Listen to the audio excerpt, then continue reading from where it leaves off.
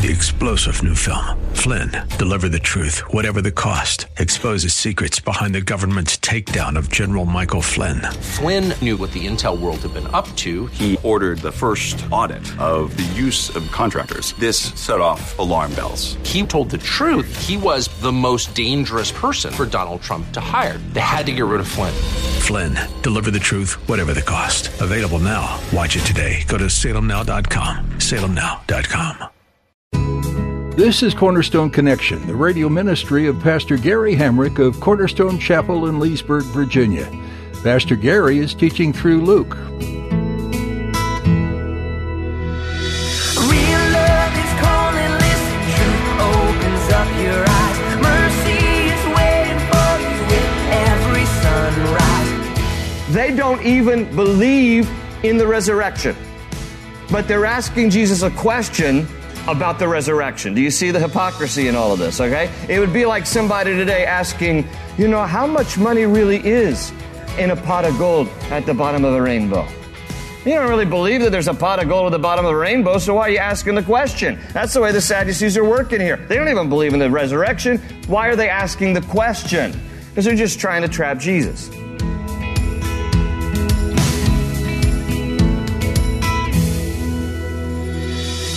The religious leaders are at it again in today's message. Pastor Gary will share yet another question they asked Jesus in an attempt to trap him and accuse him of something. But how can you tell their intentions are false? Pastor Gary will remind you that these Sadducees, a sect of leadership in Israel, didn't believe in what they were asking about. They didn't think resurrection was possible, yet they're questioning the Son of God about it.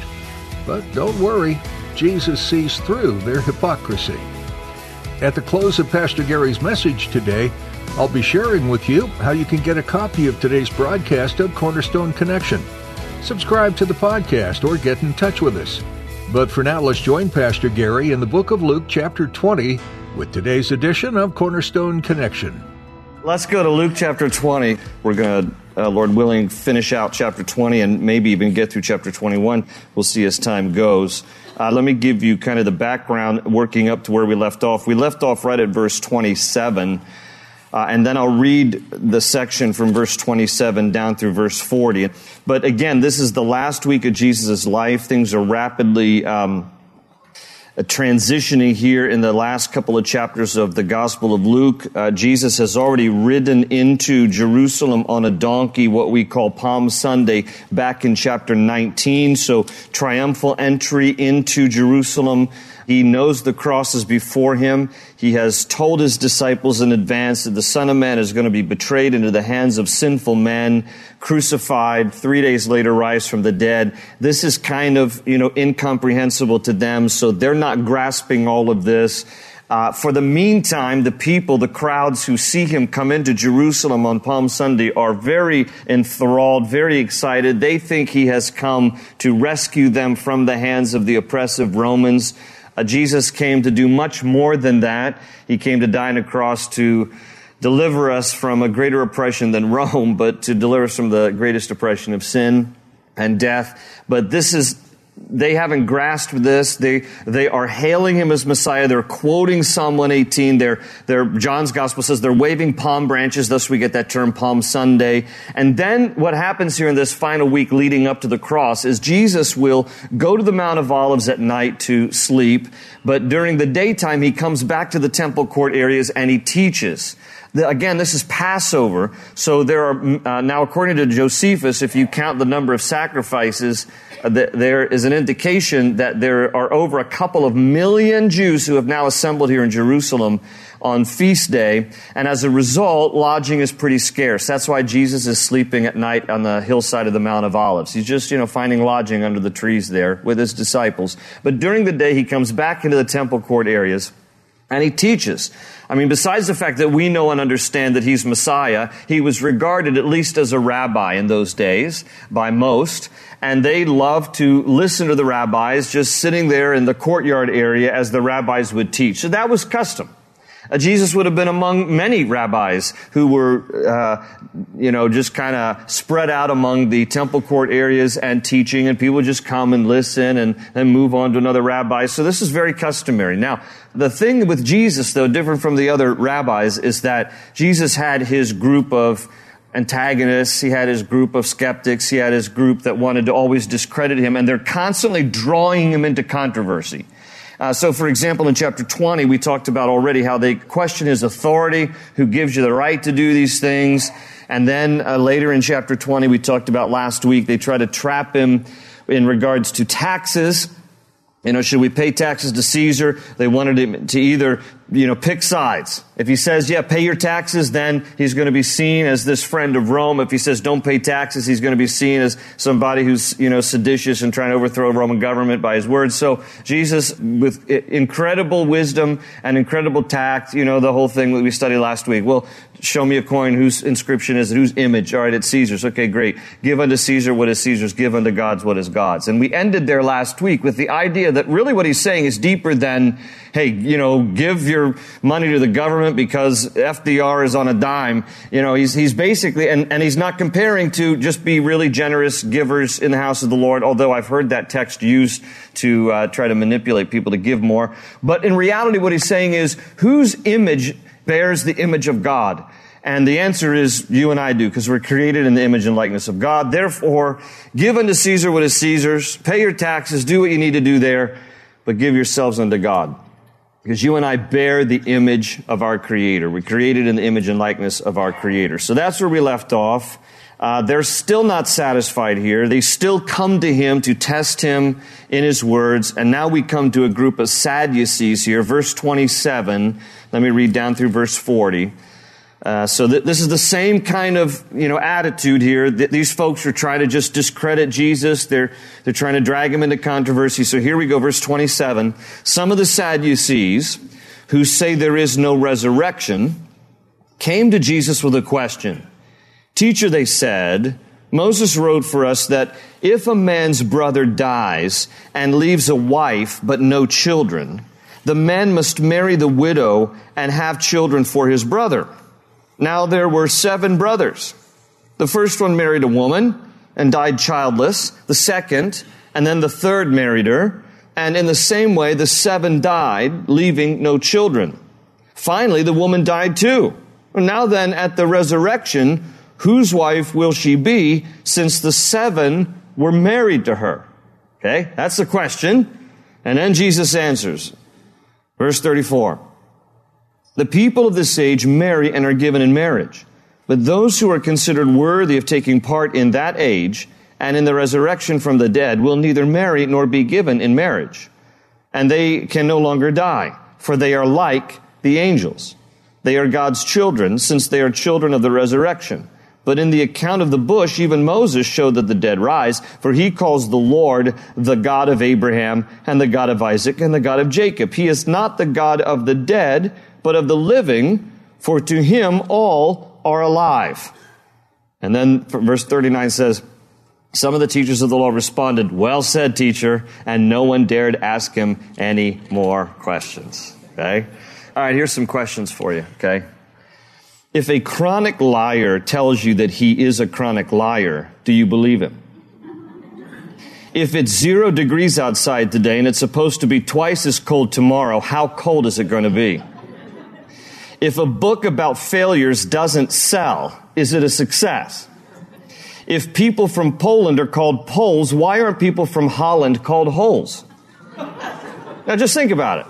If you get into a taxi and the taxi driver started driving backwards, would the driver end up owing you money? If knees were backwards, what would chairs look like?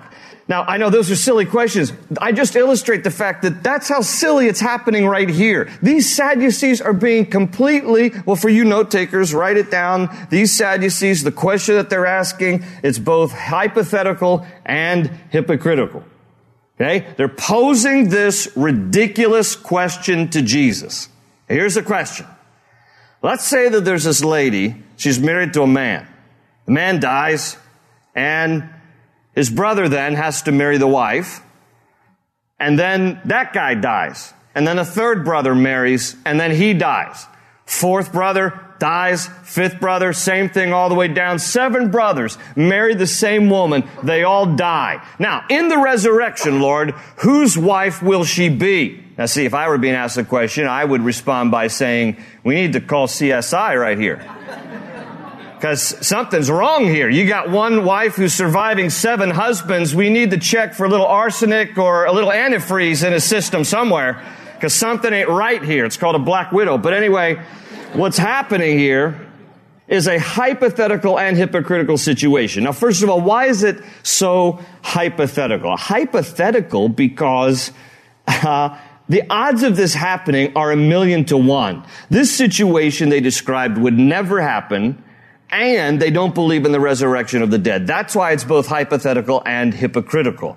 I mean, what would be the odds that one woman would marry a man and then all the brothers, including 7 brothers, would die and she is left? So the whole thing is a farce. But listen, the reason for their question is actually rooted in Scripture. Because notice that they said there in verse 28, Moses wrote for us that if a man's brother dies and leaves a wife but no children, the man must marry the widow and have children for his brother. And there was built in the Mosaic law a clause for the protection of women. Because in those days in particular, if a woman was widowed, it was much more difficult for her to survive than it is, say, for today. Although it's still difficult, you can imagine much more difficult in those days. So in the Mosaic law, the way it worked was, if there's a man who married to a woman, the man dies, and he has a brother of marriageable age who's not married, he is to marry her so that the namesake can stay within the family line. You can have children still within the family line, and you carry on the brother's name. This is out of Deuteronomy chapter 25. You don't need to turn, but this is what it says. Deuteronomy 25, verses 5 to 6. If brothers are living together, and one of them dies without a son, his widow must not marry outside the family. Her husband's brother shall take her and marry her and fulfill the duty of a brother-in-law to her. The first son she bears shall carry on the name of the dead brother, so that his name will not be blotted out from Israel. And the interesting thing is, in the rest of the passage, if the woman's husband died, she would then go to his brother, who was of marriageable age, and say, hey, you need to marry me now. Your brother died. Now, he could refuse. If he refused, she was to go to the elders, communicate this to the elders of the town. Hey, my deceased husband's brother doesn't want to marry me. And then the elders would go to him and convince him, you need to marry her. It's part of the Mosaic law. If he still refused, the Bible says that then the woman would go to that man, the widow, she would go to that man who refused to marry her, demand that he take off one of his shoes, take one of his shoes and spit in his face. Isn't that kind?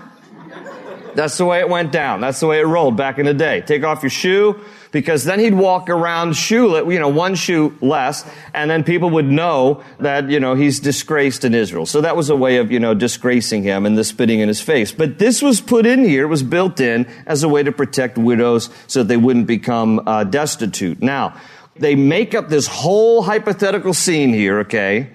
And it's, in addition to being hypothetical, it's hypocritical. The reason it's hypocritical is because, look again at verse 27, where it tells us right off the bat that some of the Sadducees who say there is no resurrection came to Jesus with a question. All right? So listen, they don't even believe in the resurrection, but they're asking Jesus a question about the resurrection. Do you see the hypocrisy in all of this? Okay? It would be like somebody today asking, how much money really is in a pot of gold at the bottom of a rainbow? You don't really believe that there's a pot of gold at the bottom of a rainbow, so why are you asking the question? That's the way the Sadducees are working here. They don't even believe in the resurrection. Why are they asking the question? Because they're just trying to trap Jesus. So they're hypocritical and it's hypothetical at the same time. Let me just give you a quick background on the Sadducees. They were a Jewish sect like the Pharisees, but the Sadducees, even more strict and narrow in their interpretation of Scripture. They only embraced the first 5 books of the law of Moses, the Pentateuch, Genesis, Exodus, Leviticus, Numbers, Deuteronomy. That's all they embraced of the Old Testament Scriptures. And because the subject of the resurrection is not readily found in the first 5 books, they reject it. They didn't believe in the resurrection. They just believed you die and you die, and that's it. But having said that, the Pharisees, for example, a different sect who embraced all of the Old Testament, what we call the Old Testament Scriptures, there are plenty of verses in the Bible that actually in the Old Testament talk about the resurrection of the dead. I'll give you a few verses. For example, in Job 19, verses 25 to 27, Job said, I know that my Redeemer lives, and that in the end he will stand upon the earth, and after my skin has been destroyed, yet in my flesh I will see God. I myself will see him with my own eyes, I and not another, how my heart yearns within me.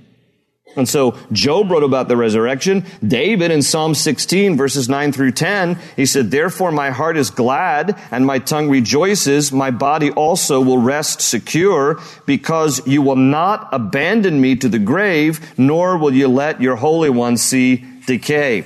Daniel said in Daniel 12, verse 2, multitudes who sleep in the dust of the earth will awake, some to everlasting life, others to shame and everlasting contempt. So there are many verses in the Old Testament that actually talk about the resurrection from the dead, but because the Sadducees did not believe in the rest of the Old Testament Scriptures as reliable, authoritative, except for the first 5 books, they didn't believe in the resurrection from the dead. And thus, many of you have heard this, but that's why you can remember them, because they're so sad, you see. They had no hope in the resurrection of the dead. So they were the aristocratic group of Jews. The high priest of the Sanhedrin was always a Sadducee. And so that's this group here.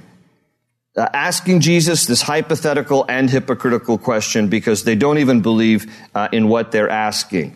Now, Jesus replies, and I think it's interesting here because he could have said to them, guys, you don't even believe in the resurrection, so why are you even asking me this ridiculous question? He doesn't use it as an opportunity to correct. He uses it as an opportunity to instruct. And we get the benefit of his instruction.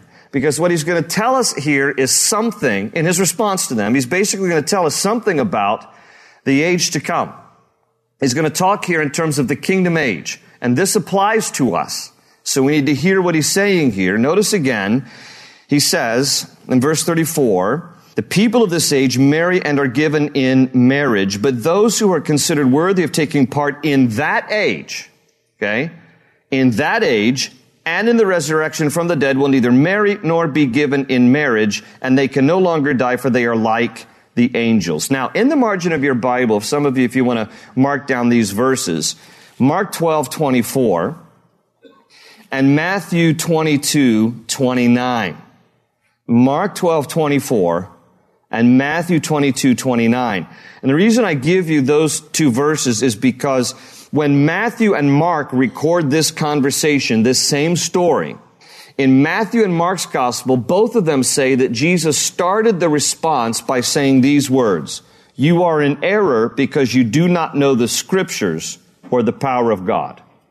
And then he goes on to say what Matthew, Mark, and Luke all record here about angels and marriage and the age to come. But it's interesting because he first sets them straight by saying, the reason you're in error because you don't know the Scriptures, nor do you know the power of God.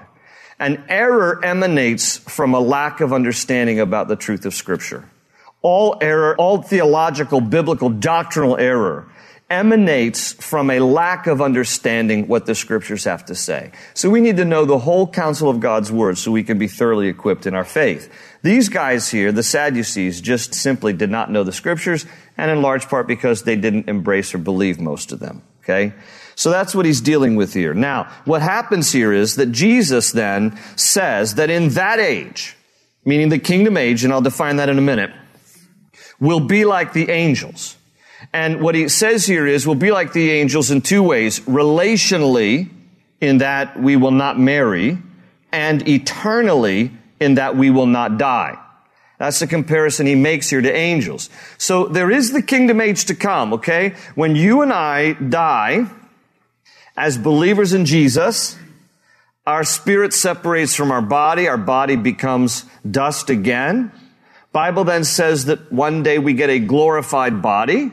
So from the graves will arise, for Christians we're talking of, will rise a glorified body that is imperishable, similar to the body that Jesus had. We shall be like him. And that glorified body will never perish, never die, never decay again. Never get fat, never get old, never get any of that, all right? It's going to be a glorious day, right? Amen? If you didn't say amen, it's because you're too young to appreciate that truth. But anyhow, he compares this to angels here. And in the kingdom age, which is when Christ returns and the saints will come and rule and reign with him, eternity looks like this, that we will be like the angels in these two ways, relationally and eternally. So the first thing that he compares us to is the idea of marriage. Because again, he's answering their question, like, well, whose wife will this woman be, seeing how she's been married to 7 guys and she's outlived all 7 guys? And he sets them straight. He says, first of all, there's not marriage like we think of it on earth. There won't be marriage in heaven. There will not be marriage in the age to come, okay, in the kingdom age. Now, that might be very depressing to some of you, and that might be a relief to some of you. I don't know. I don't really want to know. I don't want to ask for a show of hands on that one. But the truth is, there is no marriage in heaven. Now, you will know each other, okay? We will know even as we are fully known. Sometimes people are concerned, well, I know my loved one's in heaven. Listen, think of heaven as magnified of everything that is pure and right and honorable here. I know there's not much now, but in terms of like what you know now, you're not going to be dumber then. All right? You're going to be more enlightened then. Okay? You're not just joyful a little bit then. Compared to here, you're more joyful. So everything is accentuated in heaven that is good and right and noble and true. So you know each other now, you will know each other then. But you will, if you're married now, you will not be in that kind of a relationship then, because Jesus says we'll be like the angels, and the angels aren't married. What he's basically saying is, look, when we get around the throne of God, we will not be known by any other status except children of God. That's it. We will only be known as God's children. You know how it is, some of you maybe who are single, and you know how maybe a few friends are getting together and like a few couple of married couples and you feel kind of that a little bit of sense of awkwardness, because, here are these couples and then it's me and it's the awkwardness is on, marital status. Or, I hear from time to time couples maybe, for example, having trouble getting pregnant, and then they go to the park and then they see other young couples swinging their kids, and it's painful. It's difficult because, we identify with, are we single? Are we married? Do we have kids? Are we not? And those status kinds of things that are just the reality of the way we identify ourselves can sometimes be awkward on earth. It can be difficult. It can sometimes make you feel like odd man out or odd woman out, and so that kind of connection is sometimes, difficult on earth. All of that gets removed in heaven. That's one of the reasons why, God is saying here, look, no marriage, no giving in marriage. We're going to be like the angels. There's not going to be any status. It's all known as one kind of status. We are all children of God. That's why he says there in the middle of verse 36, they are God's children. They are God's children. That's how we will be known. And so we will relate to each other differently. My wife now is always going to be my sister in Christ. Now and then. But we won't be married the way that we, enjoy marriage now.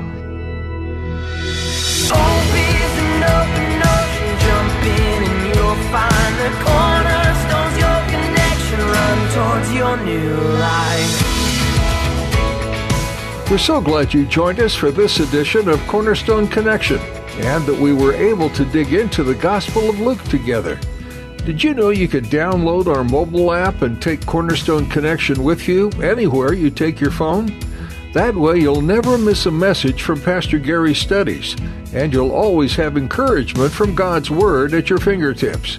Find a link to download the app for your iPhone or Android device at our website, cornerstoneconnection.cc. While you're there, you can also learn about the church behind this ministry. We'd love to meet you at Cornerstone Chapel in Leesburg, Virginia. We're meeting weekly in person and online, so please join us for worship and Bible study. You can find all the information you need to connect and get service times at our website. Again, that's cornerstoneconnection.cc. We pray you've been blessed by this teaching today on the life of Jesus. Know that we're praying for you too. Is there anything specific we could lift up to the Lord? Let us know by emailing prayer@cornerstonechapel.net. That's prayer@cornerstonechapel.net. That's all we have time for today, but join us next time to continue studying Luke, right here on Cornerstone Connection.